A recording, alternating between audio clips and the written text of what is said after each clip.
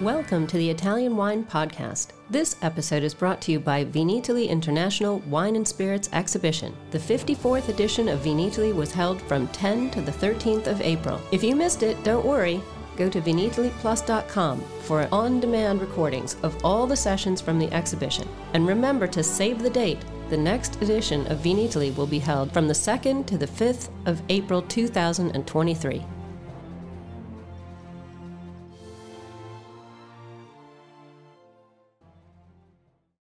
Thanks for tuning into my new show, Get U.S. Market Ready with Italian Wine People. I'm Steve Ray, author of the book, How to Get U.S. Market Ready. And in my previous podcast, I shared some of the lessons I've learned from 30 years in the wine and spirits business, helping brands enter and grow in the U.S. market. This series will be dedicated to the personalities who have been working in the Italian wine sector in the U.S., their experiences, challenges, and personal stories. I'll uncover the roads that they walked, shedding light on current trends, business strategies, and their unique brands. So, thanks for listening in, and let's get to the interview.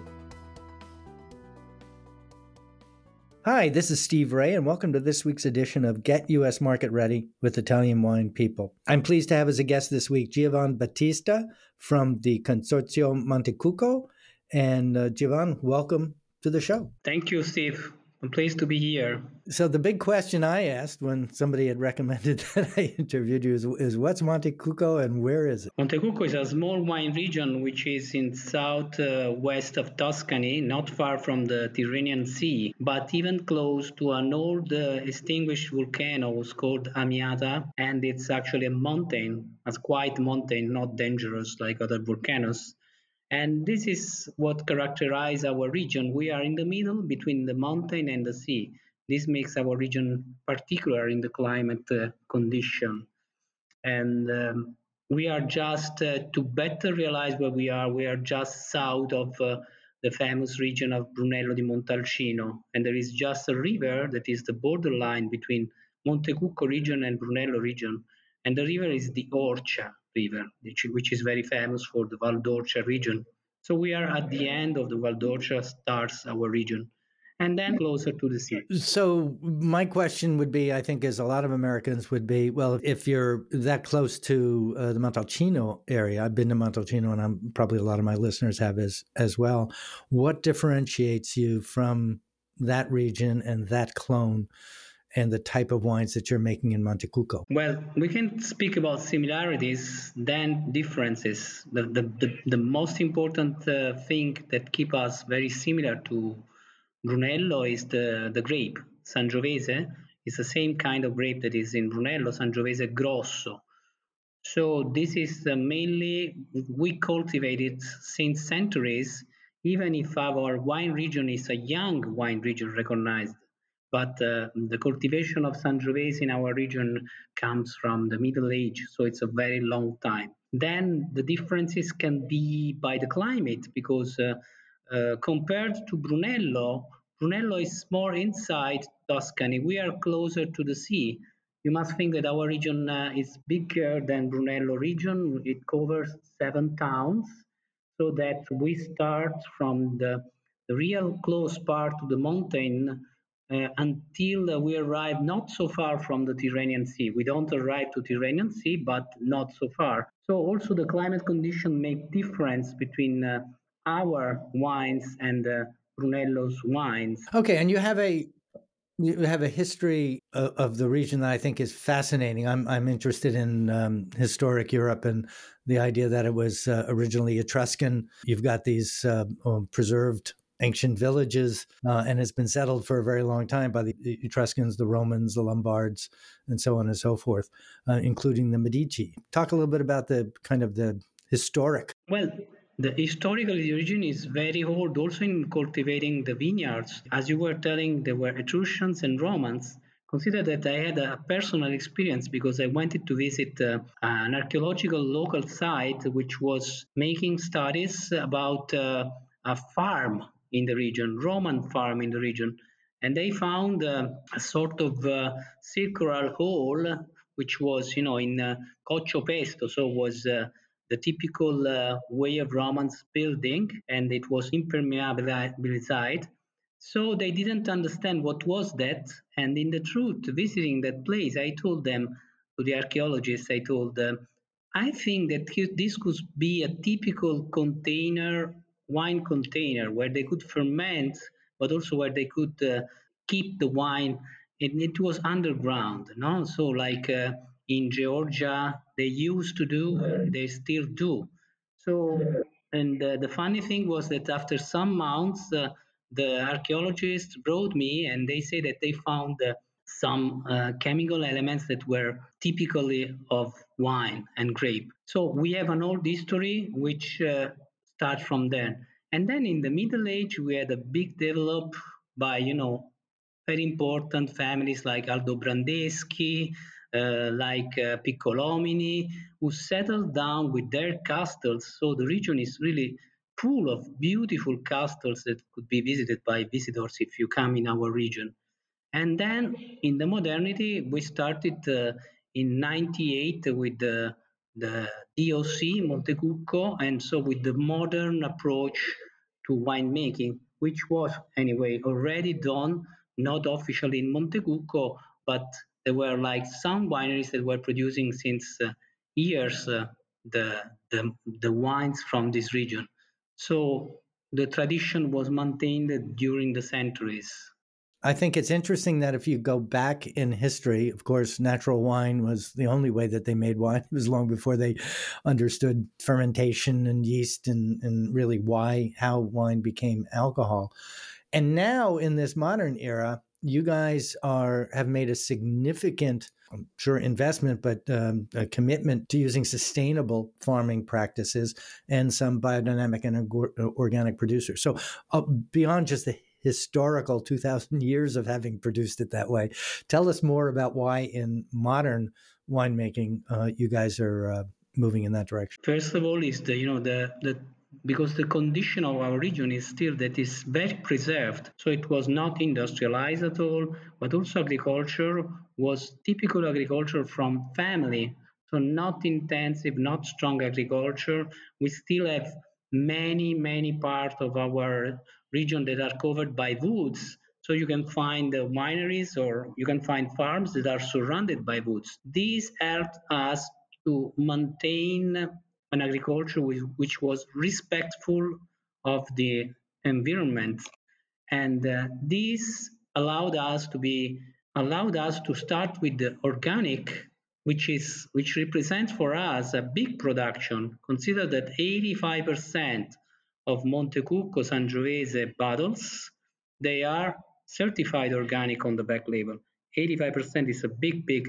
Probably it's the biggest in Tuscany and one of the biggest in Italy. So sustainable because we don't pollute, and we have respect, but we also use technologies. There was an association of wineries which decided to use high technology to understand in which moment we had to spray the vineyards by using the satellites, using the modern system to understand which was the best. And this was a good system also to reduce the quantity of copper that, as you know, it's a metal that could give some problems, but that is necessary in organic agriculture. By that, we had a nice and interesting result. So by that, we had a very good result. I think that's amazing. You know, when you think about the whole circle of life and around 2,000 years, and we're all coming back to the way that they made wine way back when in Etruscan times. So here you are, a river away or bordered from Brunello, which has significant awareness in the U.S., gets a very high retail price. Wines that are known for aging and not being released for 5 to 6 years after they're produced. Give us some of the stats about Montecucco as the consortio, the number of hectares, bottles, and so on and so forth. And then the last question of that, I'm getting ahead of myself here, is where are you in terms of retail pricing? As I told you, Montecucco it's a big region compared to Brunello Montalcino, but we have about 800 hectares of production, which potentially it's about 3 million bottles, but actually produce about 1.2 millions, 1.5 million bottles. Consider also that to make quality, Montecucco decided that in Montecucco DOCG, we cannot produce more than 70 tons of grapes per hectare.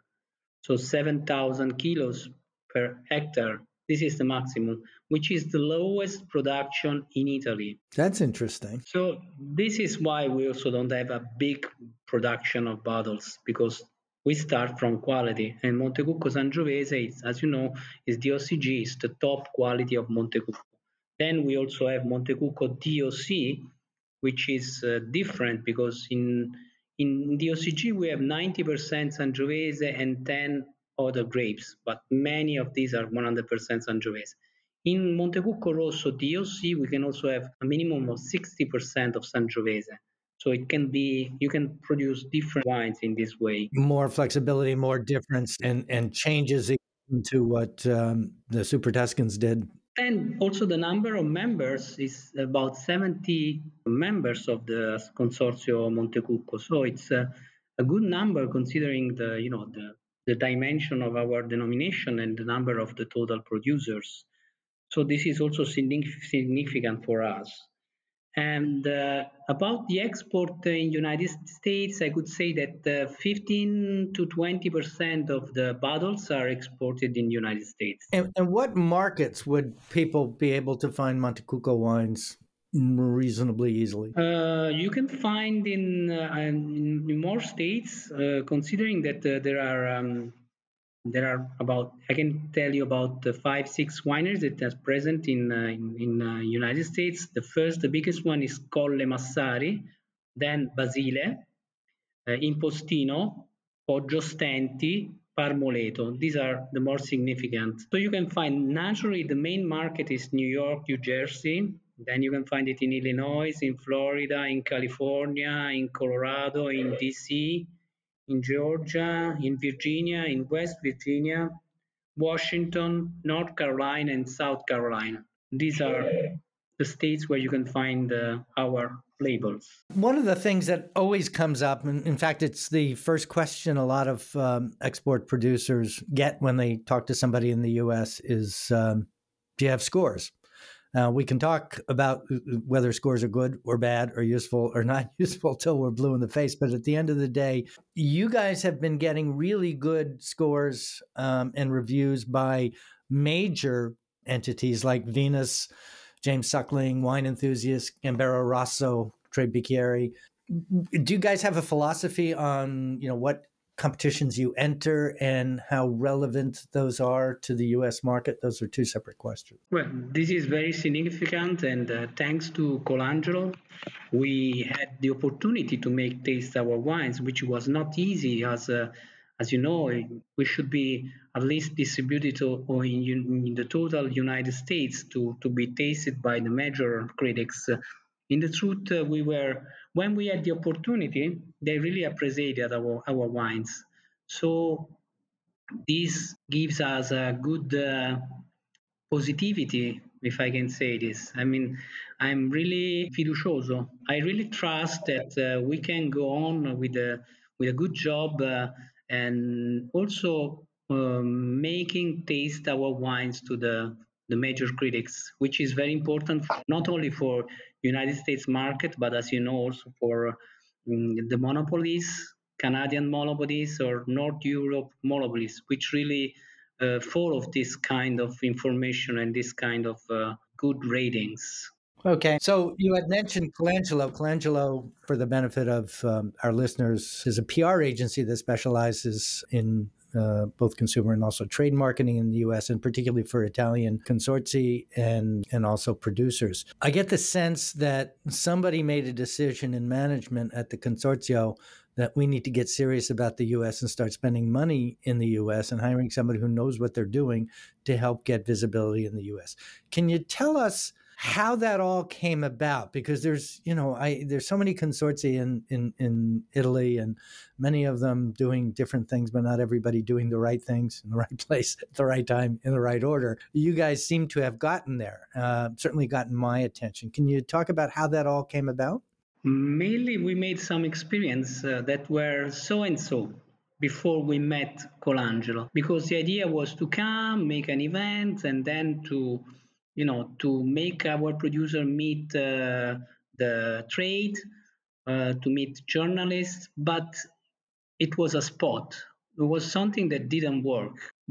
We started to work with Colangelo because there was a project. So a project in which there was communication all the year, and it is for more years. And since it's going from more years, this is helping us to be known more and more in the United States market. We know that we are small. We know that it's not easy to understand what is Montecucco, who is Montecucco, where we are. But drop by drop, step by step, I think that this partnership with Colangelo is working well because more and more we find significant articles about us, and so the consumer start to know and to understand what is Montecucco. We didn't speak about. I don't know if you want to speak about it, but also Forbes at the beginning of the year as in some ways, when there was a question they did to various critics, and one critic spoke about Montecucco as the wine to drink in 2022. So for us was very important. A small appellation like Montecucco was the only Italian region citata. So a small region as Montecucco was the only one Italian mentioned in the Forbes article as the wine to be drink in 2022. Which is great. Okay, so now I'm gonna ask some U.S. marketing questions. If you were to describe or define Montecucco wines to someone who is not familiar with them in the U.S., A, question is, what would you say? And B, what would you use as a point of reference? Not so that you can say, we're not Brunello or we're different than or we're similar to Brunello, but how would you define your product in a way that Americans would understand and recognize it as something unique, different, and special? It's a different Sangiovese because in some ways, when we decided to produce a Montecucco Rosso and Montecucco Sangiovese, we decided to make also two different wines. Now, one easier to drink, more approachable, drinkable also by the glass, and another one more structured, more important also by the aging we decided to give to the wine. But I think the big point of Montecucco is also that you can buy a bottle of Montecucco with a good paying the right price. So there is a good quality price relation with our wines, which are considered generally, so it's not me telling this, but in general, they're considered good at the right price. So the right price for the American market, most Brunellos are going to be, $39 and up per bottle. I'm thinking of Caparzo, which is probably one of the more prominent ones. One actually we used to import, company I used to work for. And it looks to me, by looking at Wine Searcher, you're more in the $20 to $25 range for the 5-6 brands that are brought in. Is that correct? With Rosso, that are the cheaper ones, you can also find about $15, and then probably the most expensive are the Riserva that you can find from $30 to $40 more or less. Okay, and which I think are absolutely fabulous prices for wines that have that level of structure, power. And I'm not saying that they're super high alcohol, but that they're in that range of wines that make a statement. This is not just easy drinking, Bartolino or Beaujolais or something like that. There are wines that have a structure, even in Montecucco Rosso, but they are easily drinkable. If somebody in the trade wants to find out more about your products, how would they go about doing that? Are you guys attending or exhibiting at any trade shows in the U.S.? You have a U.S. trade event, I think, coming up in May. I presume you'll be at Vinitaly. But how could Americans in the trade taste these wines and learn more about them? We don't have as consortium trade events in the United States. We have, the Vinitaly, the ProWein, so normally for trade which imports, not for Horeca. But it's also, if you speak about consumers can find our wines in restaurants, in wine shops, and on-premise and off-premise. And also online, I think many of our distributors sell our labels online, on internet, e-commerce. If someone were going to be looking them up, would they look them up as Montecucco, or would they look them up under the brand name? How would we know that it's a Montecucco wine? Well, I can tell you, my personal experience was, at the beginning was the brand. I don't own a big brand. I don't own a famous brand, but the beginning was working the brand. But then more and more was recognized also the Montecucco region.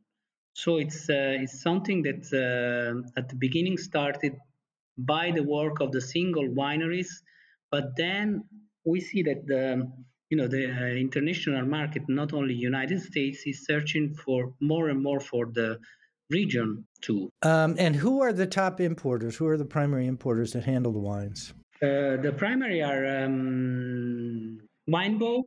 You mean the name of the companies which Winebow? Then there is Golden Ram, and then because only Colle Massari as a natural importer. So the one that are more known are naturally Winebow.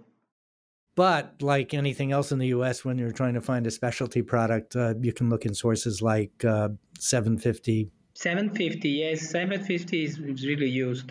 So you can seek out who the importer is in any given market. So we've covered a lot of ground here, both literally and figuratively. We're in Tuscany, which is kind of a wonderful thing to be thinking about. What's the big takeaway that someone listening to this conversation would have about Montecucco and how to think about it based on some of the things we talked about? What I think it's what is important to transmit is just to say that if you take a bottle of Montecucco, you drink a different Toscana. So just if you go to the shop and buy, or just if you go to the restaurant, you drink another Toscana, and you have another idea of what is Toscana.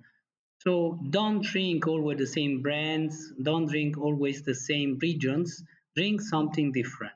I think that drinking Montecucco, people will discover something different. I love that. I love that phrase, because when you think of Tuscany here in America, we have this image of, this beautiful countryside and the wines that come from it. But even though so much of Tuscan wine is based on Sangiovese, the styles of those wines can vary all the way from everything from Brunello, of course, to Super Tuscans, to Maremma and Bulgari and the Siena area, and then Florence. All have different styles, all have different groups promoting them, and there's a lot to discover within the range of quote unquote Tuscan wines. Would that be an accurate description? It's a journey, right? There's a lot of land and culture and style that happens in Tuscany, and it's more than just one thing. Sorry, I'm putting words in your mouth, but that's kind of the way I think about it. Yeah, no, but you're right. And it's not only Tuscany, it's Italy, that it's a lot of different styles and things and wines. Yeah, just as a point of reference, I've seen a lot of different numbers, but somewhere around 500 or 600 different indigenous varietals in a country makes Italy, I think, have more indigenous varietals and more diversity in wines and wine styles, and certainly wine growing regions from north to south and different climate conditions and so forth. There's a lot to be discovered. And this is one of the enjoyable things of the industry. I was not aware of it, but I look forward to tasting Montecucco wines, and I'll be at the show in Verona next month, and I'll be looking forward to exploring your region. So I want a big shout out and thank you to Giovan Battista of Consorzio Montecucco. Thank you for joining us this week. Thank you, Steve. And I want to say thank you all for listening. And we'll be back next week with another interesting edition of Get U.S. Market Ready with Italian Wine People on the Italian Wine Podcast. This is Steve Ray signing off for this week, and we hope to see you next week. Thank you. Thanks for listening to this episode of the Italian Wine Podcast, brought to you by Vinitaly International Wine and Spirits Exhibition, the biggest drinks trade fair in the world. Save the date! The next edition of Vinitaly will be held the 2nd through the 5th of April 2023. Remember to subscribe to Italian Wine Podcast and catch us on SoundCloud, Spotify, and wherever you get your pods. You can also find us at ItalianWinePodcast.com. Chin chin!